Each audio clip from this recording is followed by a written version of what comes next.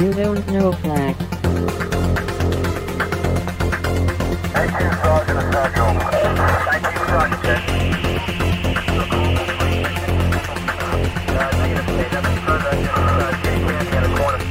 You don't know flag. Welcome to You Don't Know Flag, a podcast full of stories about retro gaming, retro computing, video games, arcade games, and technology from a guy who was there and still is. My name is Rob O'Hara, but for the next 30 minutes, you can call me Flag. Episode 209. Bert. Greetings and salutations, listeners, and welcome to another episode of You Don't Know Flag. Today is September 30th, 2021, and I am your host, Rob Flack O'Hara. On today's episode of You Don't Know Flack, we will be talking about Bert, one of my favorite old-school arcade games. And right off the bat, I have to apologize if you hear any background noise. I'm recording this very early in the morning, and right as the sun is coming up, we're also getting a rainstorm. So if you hear rain tapping on my window, that's the sound you may be hearing in the background. But fortunately, everything I'm running is on a UPS, and I don't anticipate losing power. But as I check all my connections here, that'll give us a few minutes to chat about this week's news during loading time. Loading time. Loading time. Loading time. Well, welcome back to another episode of You Don't Know Flack. Just a reminder, if you would like to watch the video version of You Don't Know Flack, you can find that over at youtube.com/SpriteCastle. There's a lot of YouTube action happening over at youtube.com/Amigos Retro Gaming. That is where you can find all my Sprite Castle shows. You can find my Sprite Castle play videos. There's a lot of other things going on. If you're following that stream, you saw a video I uploaded this week, which was a response to the Angry Video Game Nerds video. He released a video over the weekend about the Commodore 64, and he addressed some things about the Commodore 64. He showed off some games. It wasn't about one specific game. It was more just about the system. He has mellowed out a little bit over the past year or so, maybe 2 years. There's not as much cussing and loud screaming and stuff as there is normally. Obviously, the Angry Video Game Nerd is a character, and I find it funny. I've been watching him for a long time. I've been a big fan of his. But there were a lot of things in his video about the Commodore 64 that weren't correct. And I get it. I've had some feedback through the YouTube channel and on the YouTube video that people are saying, well, you shouldn't be getting your facts from the Angry Video Game Nerd. And that's probably true. But when someone comes out and says, the Commodore 64 had viruses, or the Commodore 64 had a lot of games released on 3.5-inch floppies, and he's showing piles of 3.5-inch floppies that are obviously all Amiga discs and not Commodore 64 discs, I thought I would call out a few of those things. And of course, for comedic value, he showed some of the worst games graphically and playability wise on the C64, and so I thought I would take a little bit of time and show off some of the better games. And I did point out on his video that for all the games that he showed, I looked up, there's a list on Lemon 64 of the top 100 Commodore 64 games, and of the 100 best games, and this is by people voting on Lemon 64, but of the top 100 ranked games on Lemon 64, he only showed one of those, which means, and tells you what kind of games he was showing. And again, he puts on a comedy show, and it's a funny show, so I was just offering a little bit of an alternative. Some people said, well, maybe I'm taking him too seriously. I wasn't. I was just, giving my own little response. And it's had, I think, 500 or 600 views so far, and hopefully my thing isn't to get people away, obviously, from the Angry Video Game Nerd. My people is to get people towards the Commodore 64. So if it does that for a few people, then that worked for me. Anyway, if you want to catch my streams in real time, go to twitch.tv/Rob O'Hara. You can follow there's a difference between follow and subscribe. Subscribe has to do with paying and stuff like that. I'm not trying to make money off of Twitch. all I want is for people to be able to interact with me and have fun and watch and play Commodore games and get exposed to other games. We just played this week. We played Beachhead 2 and G.I. Joe, which were 2 fun games to play. So you could go over to my Twitch channel. And if you follow, that's free. And you'll get notifications through the app whenever I go live. And so you could go over and hop on and watch us play games and have a good time. So I'd love to see you there. And finally, all of my podcast stuff is available at podcast.robohara.com. If you want to find out links or RSS links or all the past episodes, anything like that, that's the place to go.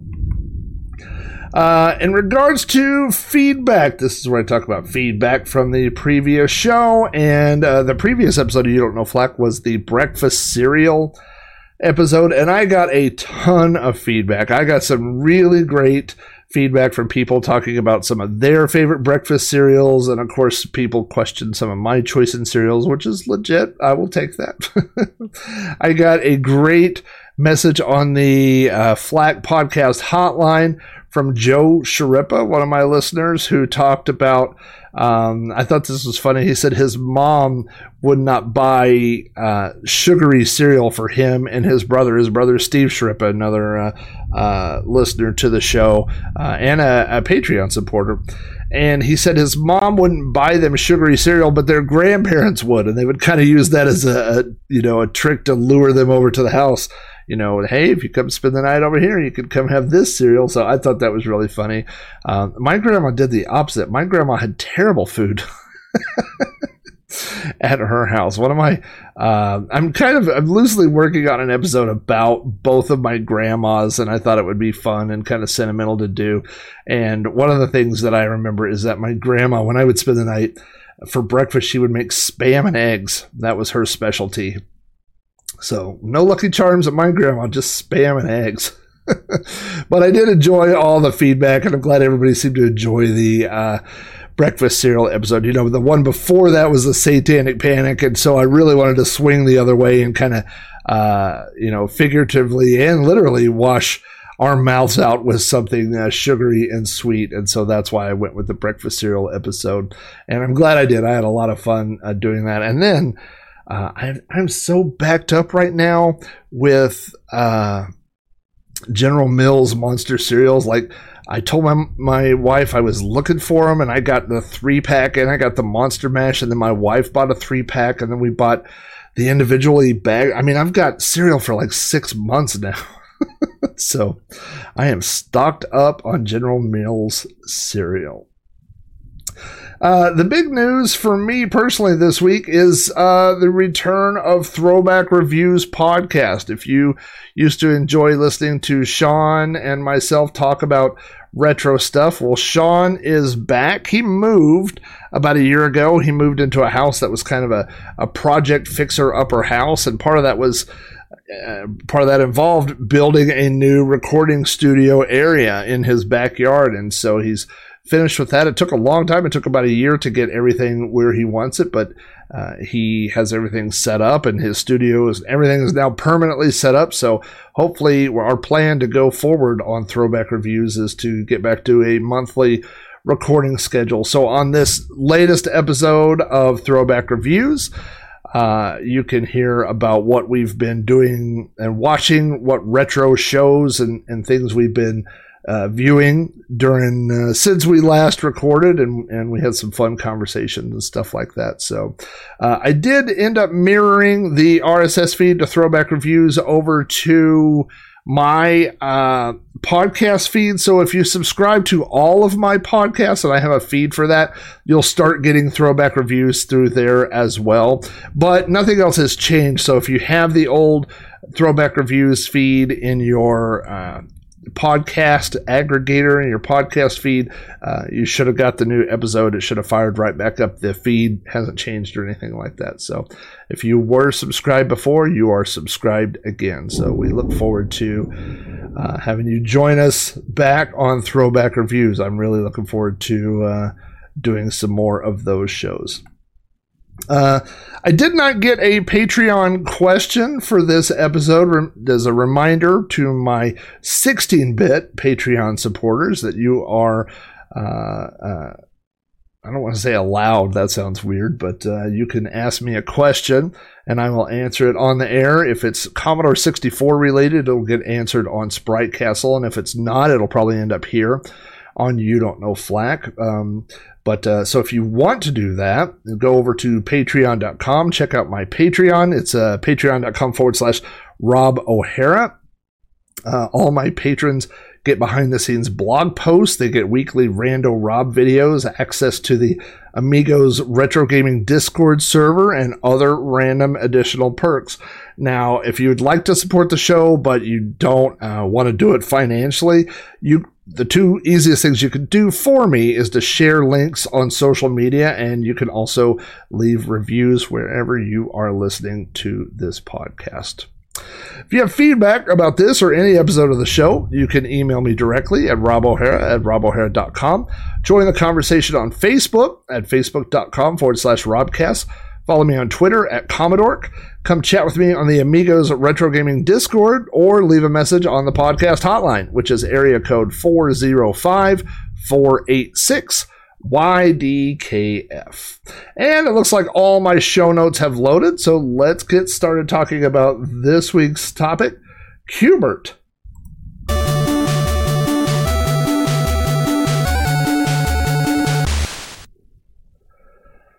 My earliest memory of playing Q*bert was at Crossroads Mall. Crossroads Mall was the largest mall. It was the first big mall. It was the first covered mall in Oklahoma. Crossroads, the title, the name of the mall comes from the fact that it was where these two major interstates crossed, I-240 and I-35. And in fact, I believe I did an episode about Crossroads Mall, and you can listen all about it. But on the first floor of Crossroads Mall was a large arcade called Le Mans Arcade. Later, it became Bally Le Mans. It was purchased, I guess, by Bally's. And this arcade was the arcade of my youth that had the most money. So I tend to think of like Cactus Jack's was the one that was the biggest arcade near me, that was kind of that dark, scary kind of arcade in everyone's youth. And there were arcade games, at the grocery store, convenience store, and there were a lot of places. But when I think of the arcade Le Mans, I think of it being the one with the most money. So when there was a brand new game, when Dragon's Lair came out, that's the first place I saw it. When Gauntlet came out, that's the first place I saw it. And so Bally Le Mans was the first place that I saw Q*bert. It was released by Gottlieb in 1982, and it is considered to be Gottlieb's most successful arcade game.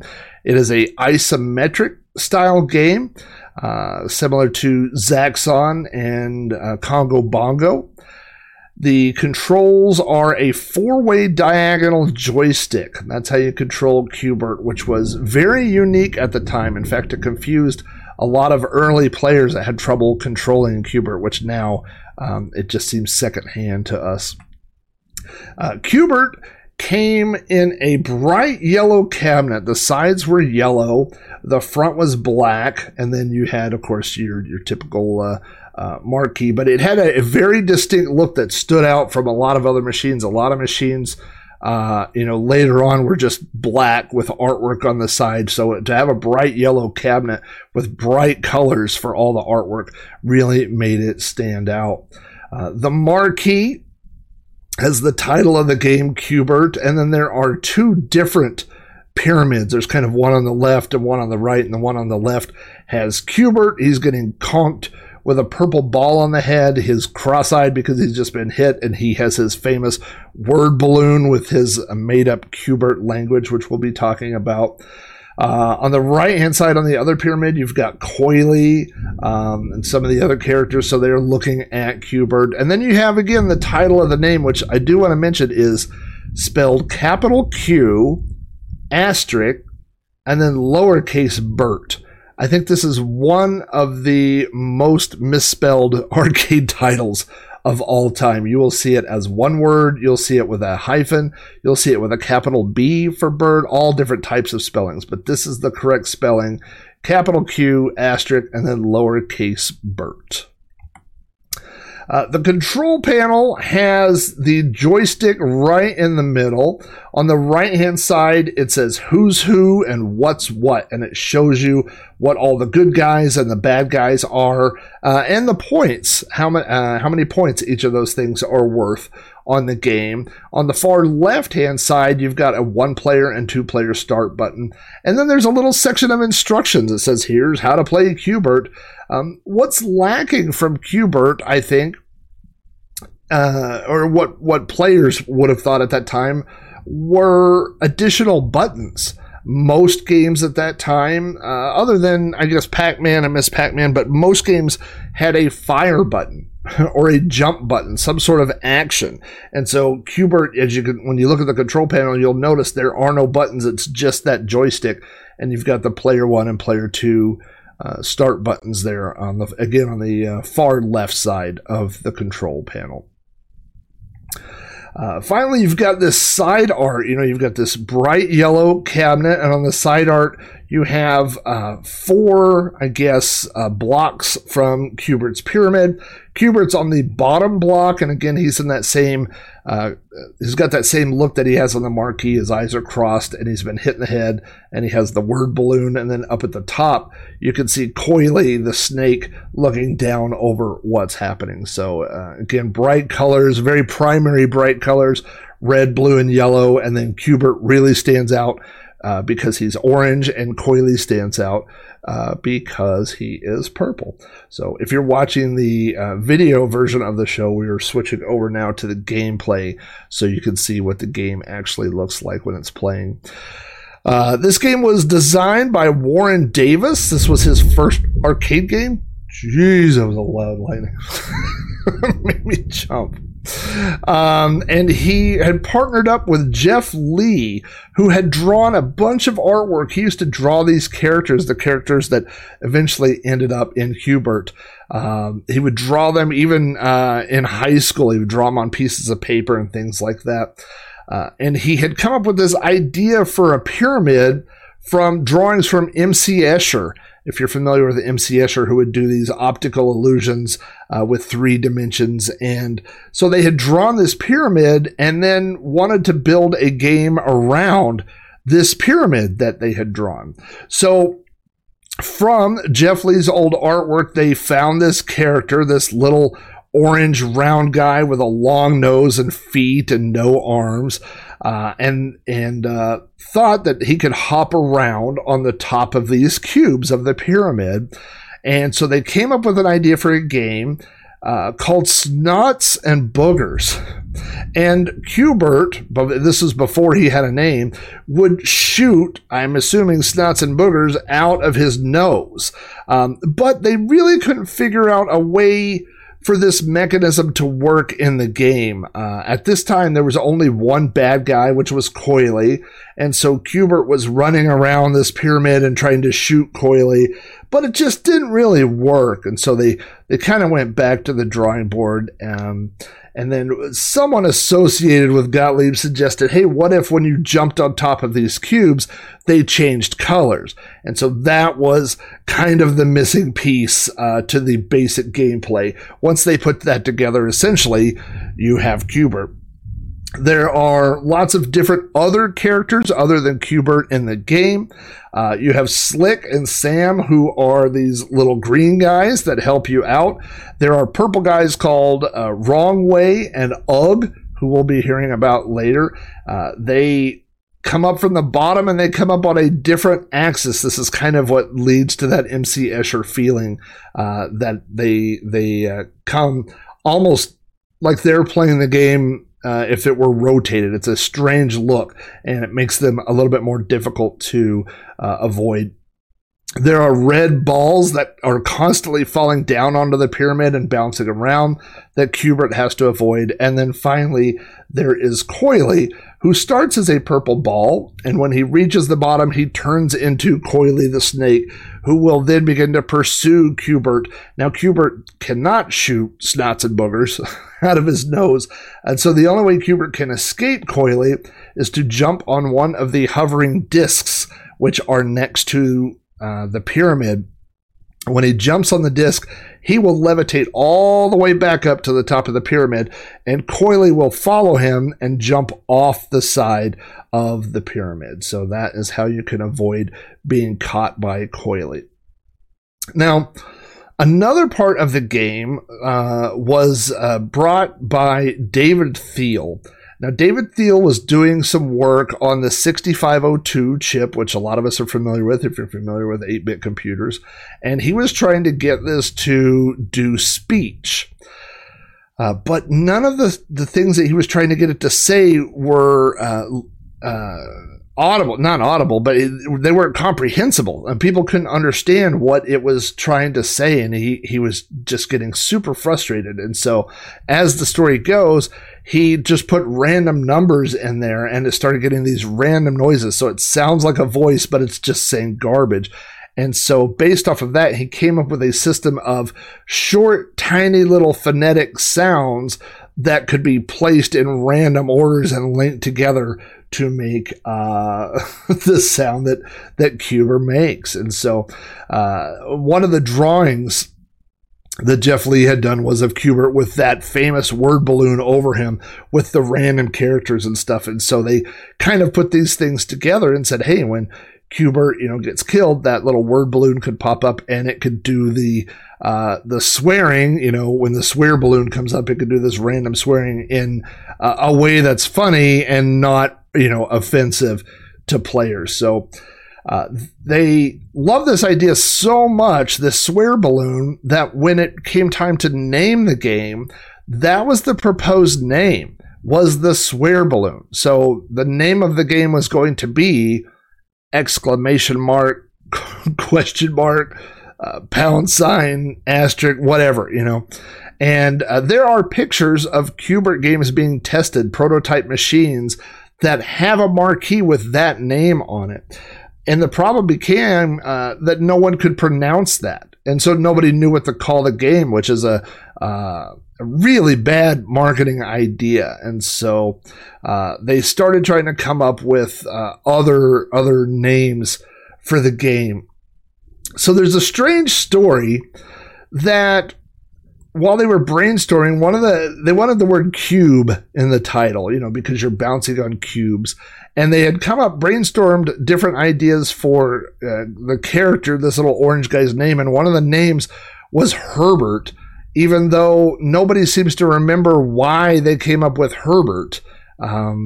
Nobody knows if there was a Herbert it was named after, or just somebody just randomly came up with that. But eventually it became Cube Herbert or something like that. And then it became Cube and then the last part of Herbert. So it was Cube Bert. And then it was, Cube dash Bert, something like that. Or CU. And then somebody changed the cube to the letter Q. And so it was Q dash Bert. And then right before they finalized, they changed the dash to an asterisk, which Gottlieb has said was a mistake because it makes it more difficult to find. And then later on, as we all know now, sometimes you pick something that wasn't very search engine friendly. And so now if you're trying to search for Cubert and you put Q asterisk, sometimes that can mess up your search engine. Now, as far as the gameplay goes, Cubert is hopping up and down this pyramid, and the pyramid is 7 cubes tall and 7 cubes wide at the bottom. This is not the case in all the home versions. We'll talk about that. But on the early levels, the goal is for Cubert to hop on all the cubes and change them from one color to a second color. And the first level consists of 4 screens. And they all are essentially like that. And then you get to a screen where cubes have to be hopped on a second time. So they have to change 2 colors. So you change them to color 1 and then hop back on them and change them to color 2. Then you get to a part in the game where cubes, when you hop on them a third time, go back to the original color. And so it becomes this weird puzzle game. You'll find yourself with 1 or 2 cubes that are stuck on the wrong colors and you're hopping back and forth. And so you'll have to use the discs to hop on, to take yourself off the platform and come back. So it's an interesting game because it becomes a puzzle game that's going very fast with things chasing you and dropping on. So you have to be able to think and kind of multitask. You have to be able to figure out these puzzles also while things are chasing you. So it's a very unique game in that aspect. Now, because this game was made by Gottlieb was known for making pinball machines. They were very big in the pinball industry. And one of the things that they had laying around were those knockers, the little electronic knocker that you hear inside a pinball machine. And so one of the things they decided to do was put a knocker inside the cabinet. So when Q*bert falls off the pyramid, he yells, "Oh!" And then you hear this knock. And it's like someone, using their knuckle and rapping the cabinet. You can feel it, something hitting the cabinet. Now, I read online that they said they were going to put foam inside there to soften the hit, but it would have cost too much to do. I gotta question that because it doesn't make sense to me. I would think that the knocker would be way more expensive than a little piece of foam. So that part, unless I'm missing something, that really doesn't make sense to me. Now, Q*bert was an instant success. They took it to one of the big game shows, and based off of that, they sold 25,000 cabinets. It was one of the highest grossing games of 1983. Based on the success of the cabinet, they also made cabaret versions and cocktail versions. And one of the biggest deals that they made at the gaming show was they sold the home rights to Parker Brothers. And so Parker Brothers began making versions of Q*bert.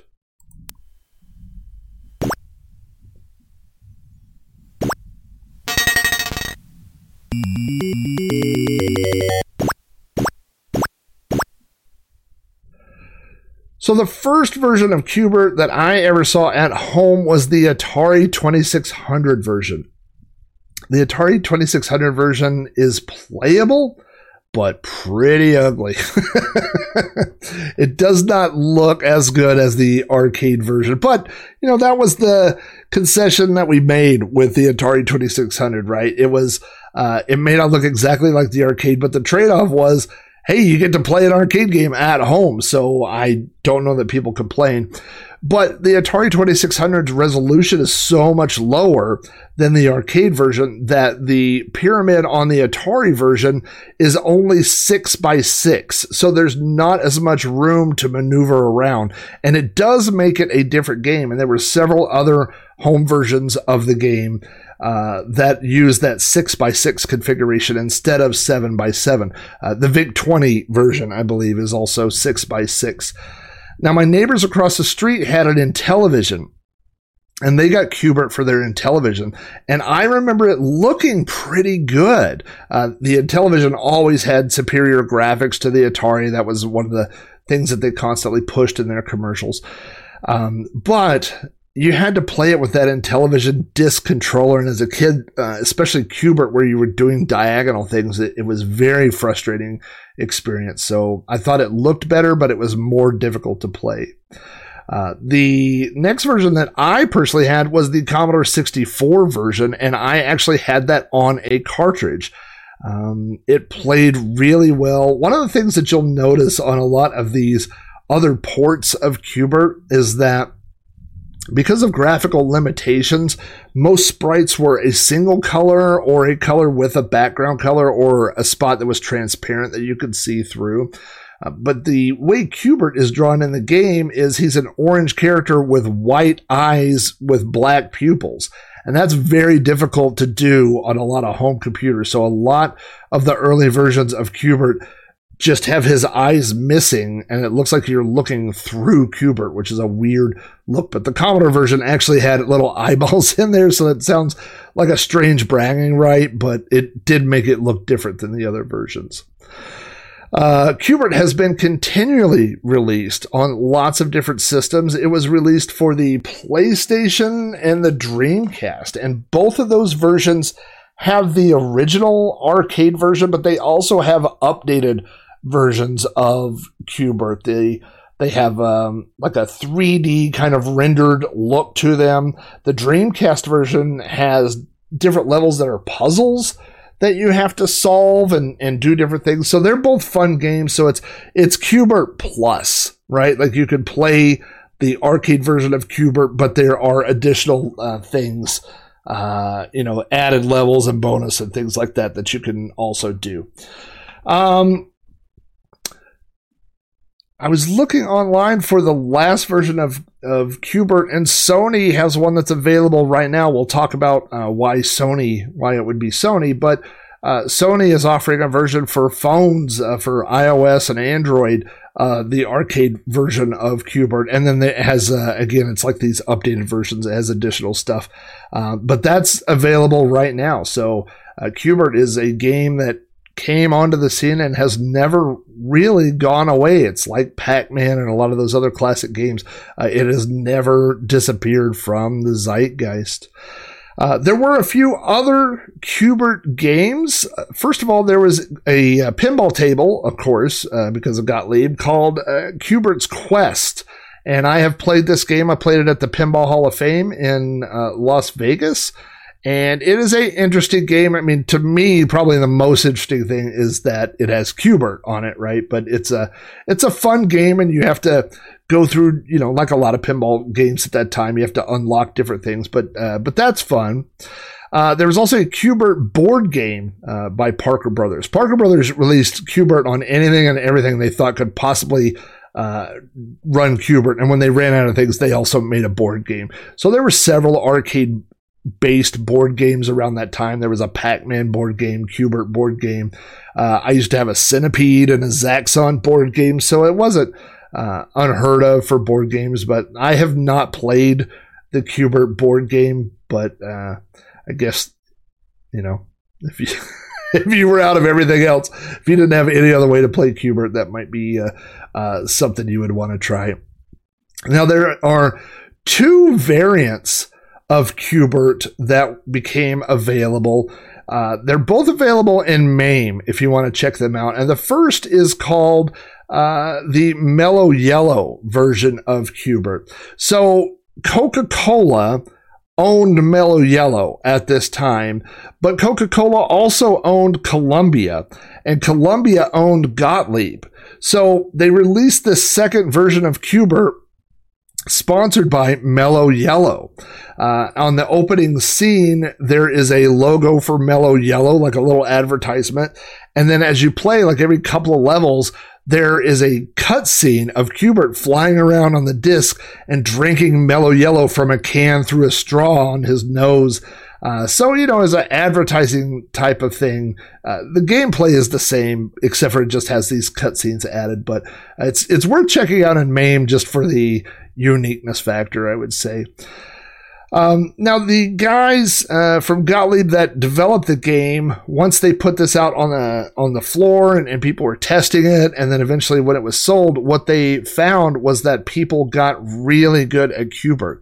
And I believe it was Warren Davis who said he went to an arcade and he watched somebody play for a couple of hours on 1/4.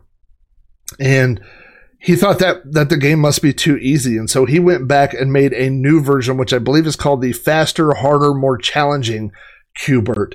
That version did not make it to arcade floors, but again, it is available in MAME. So if you want to check that out, I think things speed up a little bit more quickly. I think there are more enemies, and it is definitely more challenging. So if you think Qbert is too easy, I think Qbert is too easy for the first couple of levels, and then I think Qbert gets really hard all of a sudden. But if you want a little bit more Qbert challenge, check out the Faster, Harder, More Challenging Qbert, which is available in MAME. All right, so we're going to switch back over to the slideshow because we've got some more pictures to show in this first one. If you are a fan of arcade games, and if you listen to either of my shows, you probably are, you know that this screenshot is from Wreck-It Ralph. Now, Qbert came in before. He came into the movie, but there were a lot of arcade characters that were just background characters. You know, you looked and you were like, oh, that's the guy from Dig Dug, or oh, that's whoever. But Q*bert was actually a part of the plot. He was one of the characters that they show who becomes homeless in Wreck-It Ralph because his game is unplugged. And so he hangs out in, I think it was called it's not Grand Central, Game Central Station. And you can see the other Q*bert characters are there. Coily and Slick and Sam and Ugg and Wrongway are all there in the station. And both Felix and Ralph talk to Q*bert, and I guess the language is called Q*bertese. And so they're able to speak to Q*bert. And so he does have a integral part of the plot. I believe it's Fix-It Felix goes and talks to Q*bert, and Q*bert tells him which game Ralph is leaving to. So I really enjoyed that they put Q*bert in the game, and not only was it, was he in the movie, but he had a role in the movie. You know, he actually had something to do with the plot. A couple of years later, in 2015, there was another movie that came out called Pixels. This was an Adam Sandler movie. A lot of people gave it a big thumbs down. I didn't love it at the time, but I've gone back and watched it, and it's all right. But Q*bert also is a part of this. He's a big part of the movie Pixels, and basically, if I remember right, the aliens that look like arcade games, they have this idea that we want to wage war with these aliens because they've seen arcade games and they've seen us shooting the people in arcade games. And so Q*bert basically explains the plot to the protagonist. He says, no, they want to wage war because they've seen your game. So Q*bert is the connection between the protagonists and the bad guys, which are the aliens. In the movie, Q*bert is not smoothed out and animated and round. He's very pixelated. He looks almost like he's made of Legos, and he moves around, and it's entertaining. Now, what was interesting about this is, remember before I said that Coca-Cola owned Columbia, and Columbia had owned Gottlieb. Well, at one point in time, Sony bought Columbia, and so Sony leased out Q*bert to Disney for Wreck-It Ralph, and then Pixels was made by Columbia, so they could use certain characters because they owned them, and so that's how Q*bert ended up in the movie Pixels. Now, back in the day, Q*bert was everywhere, and I don't mean just in arcades. I mean merchandise. He was a cute dude, and he was very marketable, and so there were all kinds of things that ended up with Q*bert on them. I remember going to the store and getting stickers, like a sheet of stickers that had Q*bert, and my parents would never let me put stickers on my door or on the wall, and so I had posters, and I would put stickers on posters. I had this old Star Wars poster with R2-D2 and C-3PO, and it had a huge white border all the way around, and I would put stickers in the border of that poster, and I remember putting Q*bert stickers on that poster. There was a vintage tabletop arcade version, I believe. It looked like all those other Coleco ones. I believe this was, again, through Parker Brothers. There were plush dolls of Q*bert. I think that was a big thing. There were watches. There were lunch boxes. I didn't have a plastic Q*bert lunchbox, but that was one of the ones that was released at the time. And if you've listened to the show, you know that I collect lunchboxes, and I try to only collect metal lunchboxes, but I make exceptions. This is one I would make an exception for. I would definitely own a plastic Q*bert lunchbox. I think it looks pretty cool. And they're still marketing Q*bert stuff today. There are Funko Pops, if you like those pop, I guess they're called pop vinyls. I've mentioned before in the show, I am fighting tooth and nail to not start collecting those things, because I know that once I do it, there won't be an end to it. So I'm trying not to buy pop vinyl figures.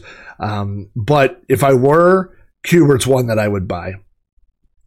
Now, with all the stuff going on with Q*bert, you had lunchboxes, you had the success of the game, you had all these things. It was only a matter of time before Q*bert got his own Saturday morning cartoon. Take a cue from the cube. Hey, it's Q*bert. Take a cue, me and you. And Q*bert, me and you. And Q*bert, me and you. And Q*bert. Whoa, Q*bert, favorite down in Q*bert. Whoa, Q*bert, you're my favorite. Whoa, Q*bert, you're my favorite. The Q*bert cartoon debuted in 1983. It was part of the Saturday morning Supercade lineup. There were several arcade-based cartoons. You had Dragon's Lair, you had Pac-Man, there was a Pitfall cartoon, and Q*bert was one of those. For some reason that I don't really understand, Q*bert lived in a strange town that was based on the 1950s. So everybody is wearing like leather jackets from the 50s and Converse high tops. It's all just supposed to have this look from the 1950s. I don't really understand why they said it in the 50s, but they did. There was, along with Q*bert, he had a lot of friends. There was Q*bit, there was Q*ball. I watched the first episode last night, and there's all these ads that say drink Cube Cola, which I thought was, silly, but everything has little Cube references. All the bad guys from the arcade game, Ugg and Wrong Way and Coily are there. Coily, the snake, also has a girlfriend who talks like Mae West. She's always saying, "Hey, we gotta go get us some Q*bert." I did not practice that accent before, and it came out pretty bad. But the plot of the first one is that there's going to be a race on everyone's flying discs, and the bad guys from the game want to steal Q*bert's disc, and they're trying to sabotage the race. They glue his disc to the ground, so when they say go, his disc is stuck to the ground with glue. So it's just a whole, goofy episode that has nothing to do with Q*bert, really. They're just racing, and at the end, and I should have seen this coming, Q*bert wins by a nose. Can't make this stuff up.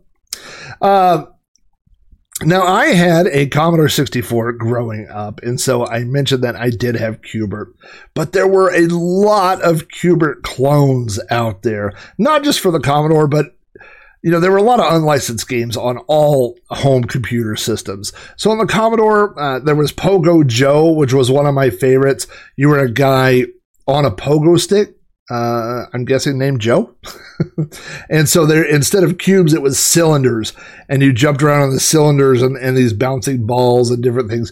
I mean, if you look at it for 5 seconds, you go, oh, it's Q*bert, just slightly different graphics and configuration. But Pogo Joe was the one I played the most. There was one called Mr. Cool, where you hopped on plates instead of pyramids. So just all these little changes. There was another one called Q Bopper, which I enjoyed. I found a game just called Bert for the Macintosh, which looks a lot like Q*bert.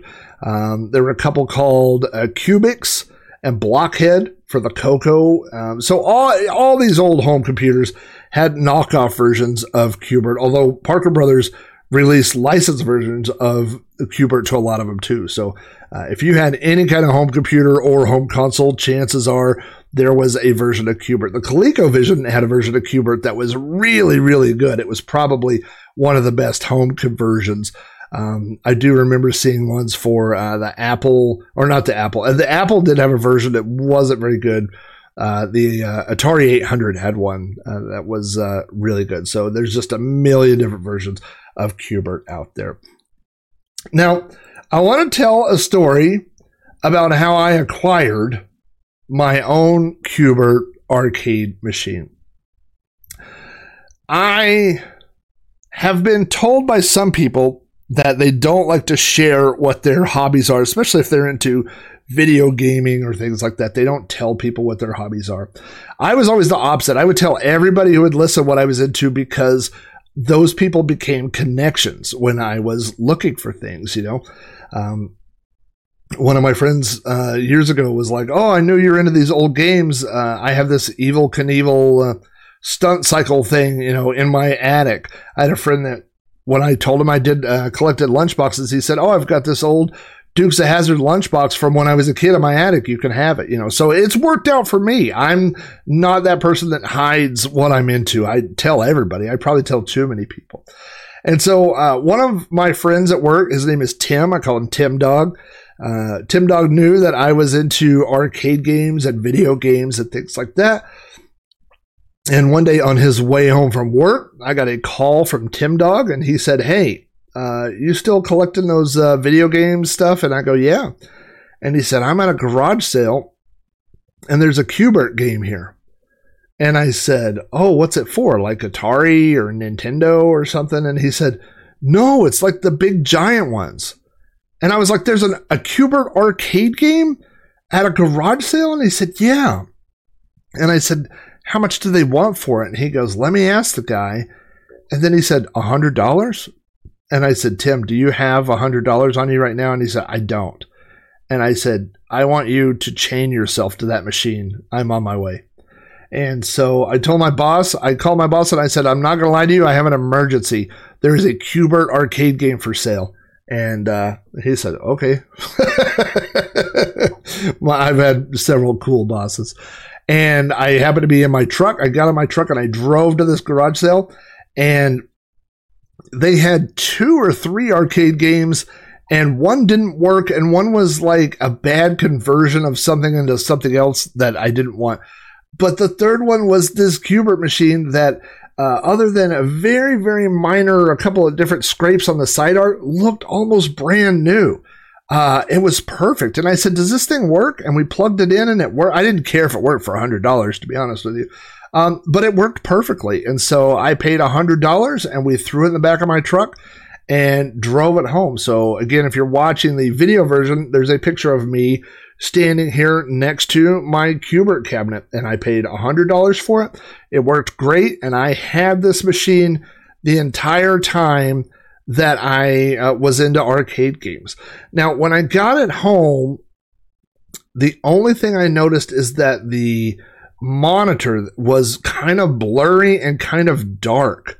And I had it this way for like a week. I kind of looked at it and just didn't really know where to start without opening things up and stuff like that. And so after about a week, I opened, you have to open the control panel to remove the glass, because there's a sheet of glass that sits over the monitor. So I did that.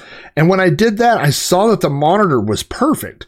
And what it was just dirt and grime on the inside of that glass. And so I cleaned it with a rag and Windex, and that fixed it. It was absolutely perfect. So that was probably one of my best arcade finds of all time. And I owe it to Tim Dog, who tipped me off about it. So it was a great purchase. And again, I never had to do any repairs on it. I never did anything to it. It worked the entire time that I had it.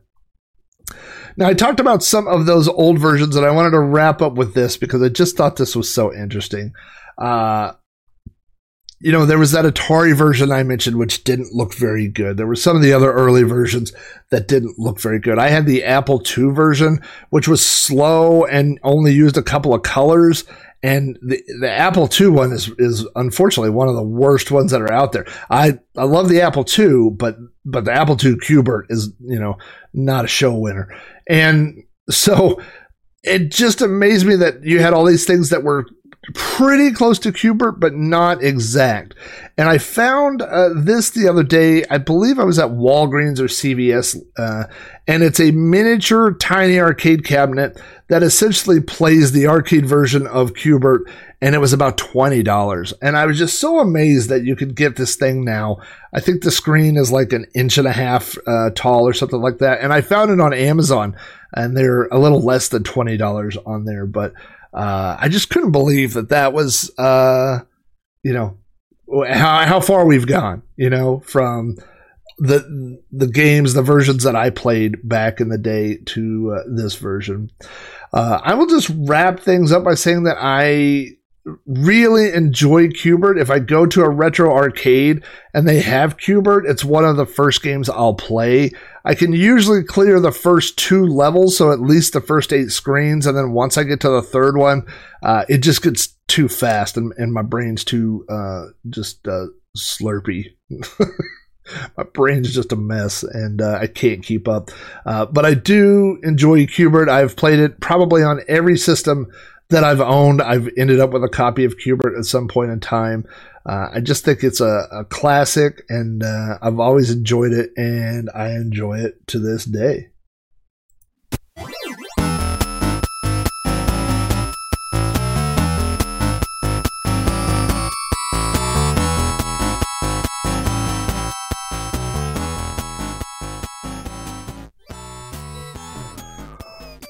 And that wraps up another episode of You Don't Know Flat. If you have feedback about this or any episode of the show, you can contact me directly at robohara@robohara.com. Join the conversation on Facebook at facebook.com/Robcast. Follow me on Twitter at Commodore. Come chat with me on the Amigos Retro Gaming Discord, or leave a message on the podcast hotline, which is area code 405-486-YDKF. Sorry, I'm just enjoying the music here. If you'd like to find out more about how you can support the podcast, visit patreon.com/RobO'Hara. Find out more details there. All my patrons get behind-the-scenes blog posts, weekly Rando Rob videos, access to the Amigos Retro Gaming Discord server, and other additional perks. I'd like to take a moment to thank all my Patreon supporters. My 8-bit supporters are Alan Hennessy, Alan Hudgens, Armadon Restel, Brian Barr, Kerry Clanton, Chris Albright, Chris Folds, C. Dubs, Cowbird Boy, Dan Paradroid Heavey, Dave Velociraptor, David Chambers, David Hearn, David Modalak, Eric Stryanisi, Garrett Allier, Gary Heather, Graham Vebke, Jake Nonamaker, Jason Warrens, John Bodekar Schaller, John Treholt, Jose Cazada, Joshua Ekroth, Mark Alley, Mike McLaughlin, Mitsuyama, Mr. Bundy, Mr. Wacky, Nathan Dagenhart, Olaf Hope, Patrick Markey, Rad Max, Rydar and Christopher Bow, Retro Trace, Rick Reynolds, Roy Jacobs, Scooter Prime, Scott Lambert, Scrap Arcade, Stephen Burt, Steve Rasmussen, The Slow Norris, Zeke Papsky, Zerfall, and the mysterious Cobra Kai. Special thanks to my 16-bit supporters. That's Bill Spear, Boat's Head Tavern BBS, Dan Creek, Dave Zilli, Edward Smith, John Morrison, Matt Nicholson, Matt Smith, Scon Van Drasic, Steve Sharippa, and Vintage Volts. A lot of multitasking. The audio version of You Don't Know Flag is available on iTunes, Spotify, Google Podcasts, and the RSS feed at podcast.robohara.com. Video versions of the show are available at youtube.com/SpriteCastle. To hear more podcasts from me like Sprite Castle, Cactus Flax, Throwback Reviews, which is back, and Multiple Sadness, visit podcast.robohara.com for links and information about these shows. Congratulations! If you made it this far, you know a little bit more about Flat. We'll see you next time.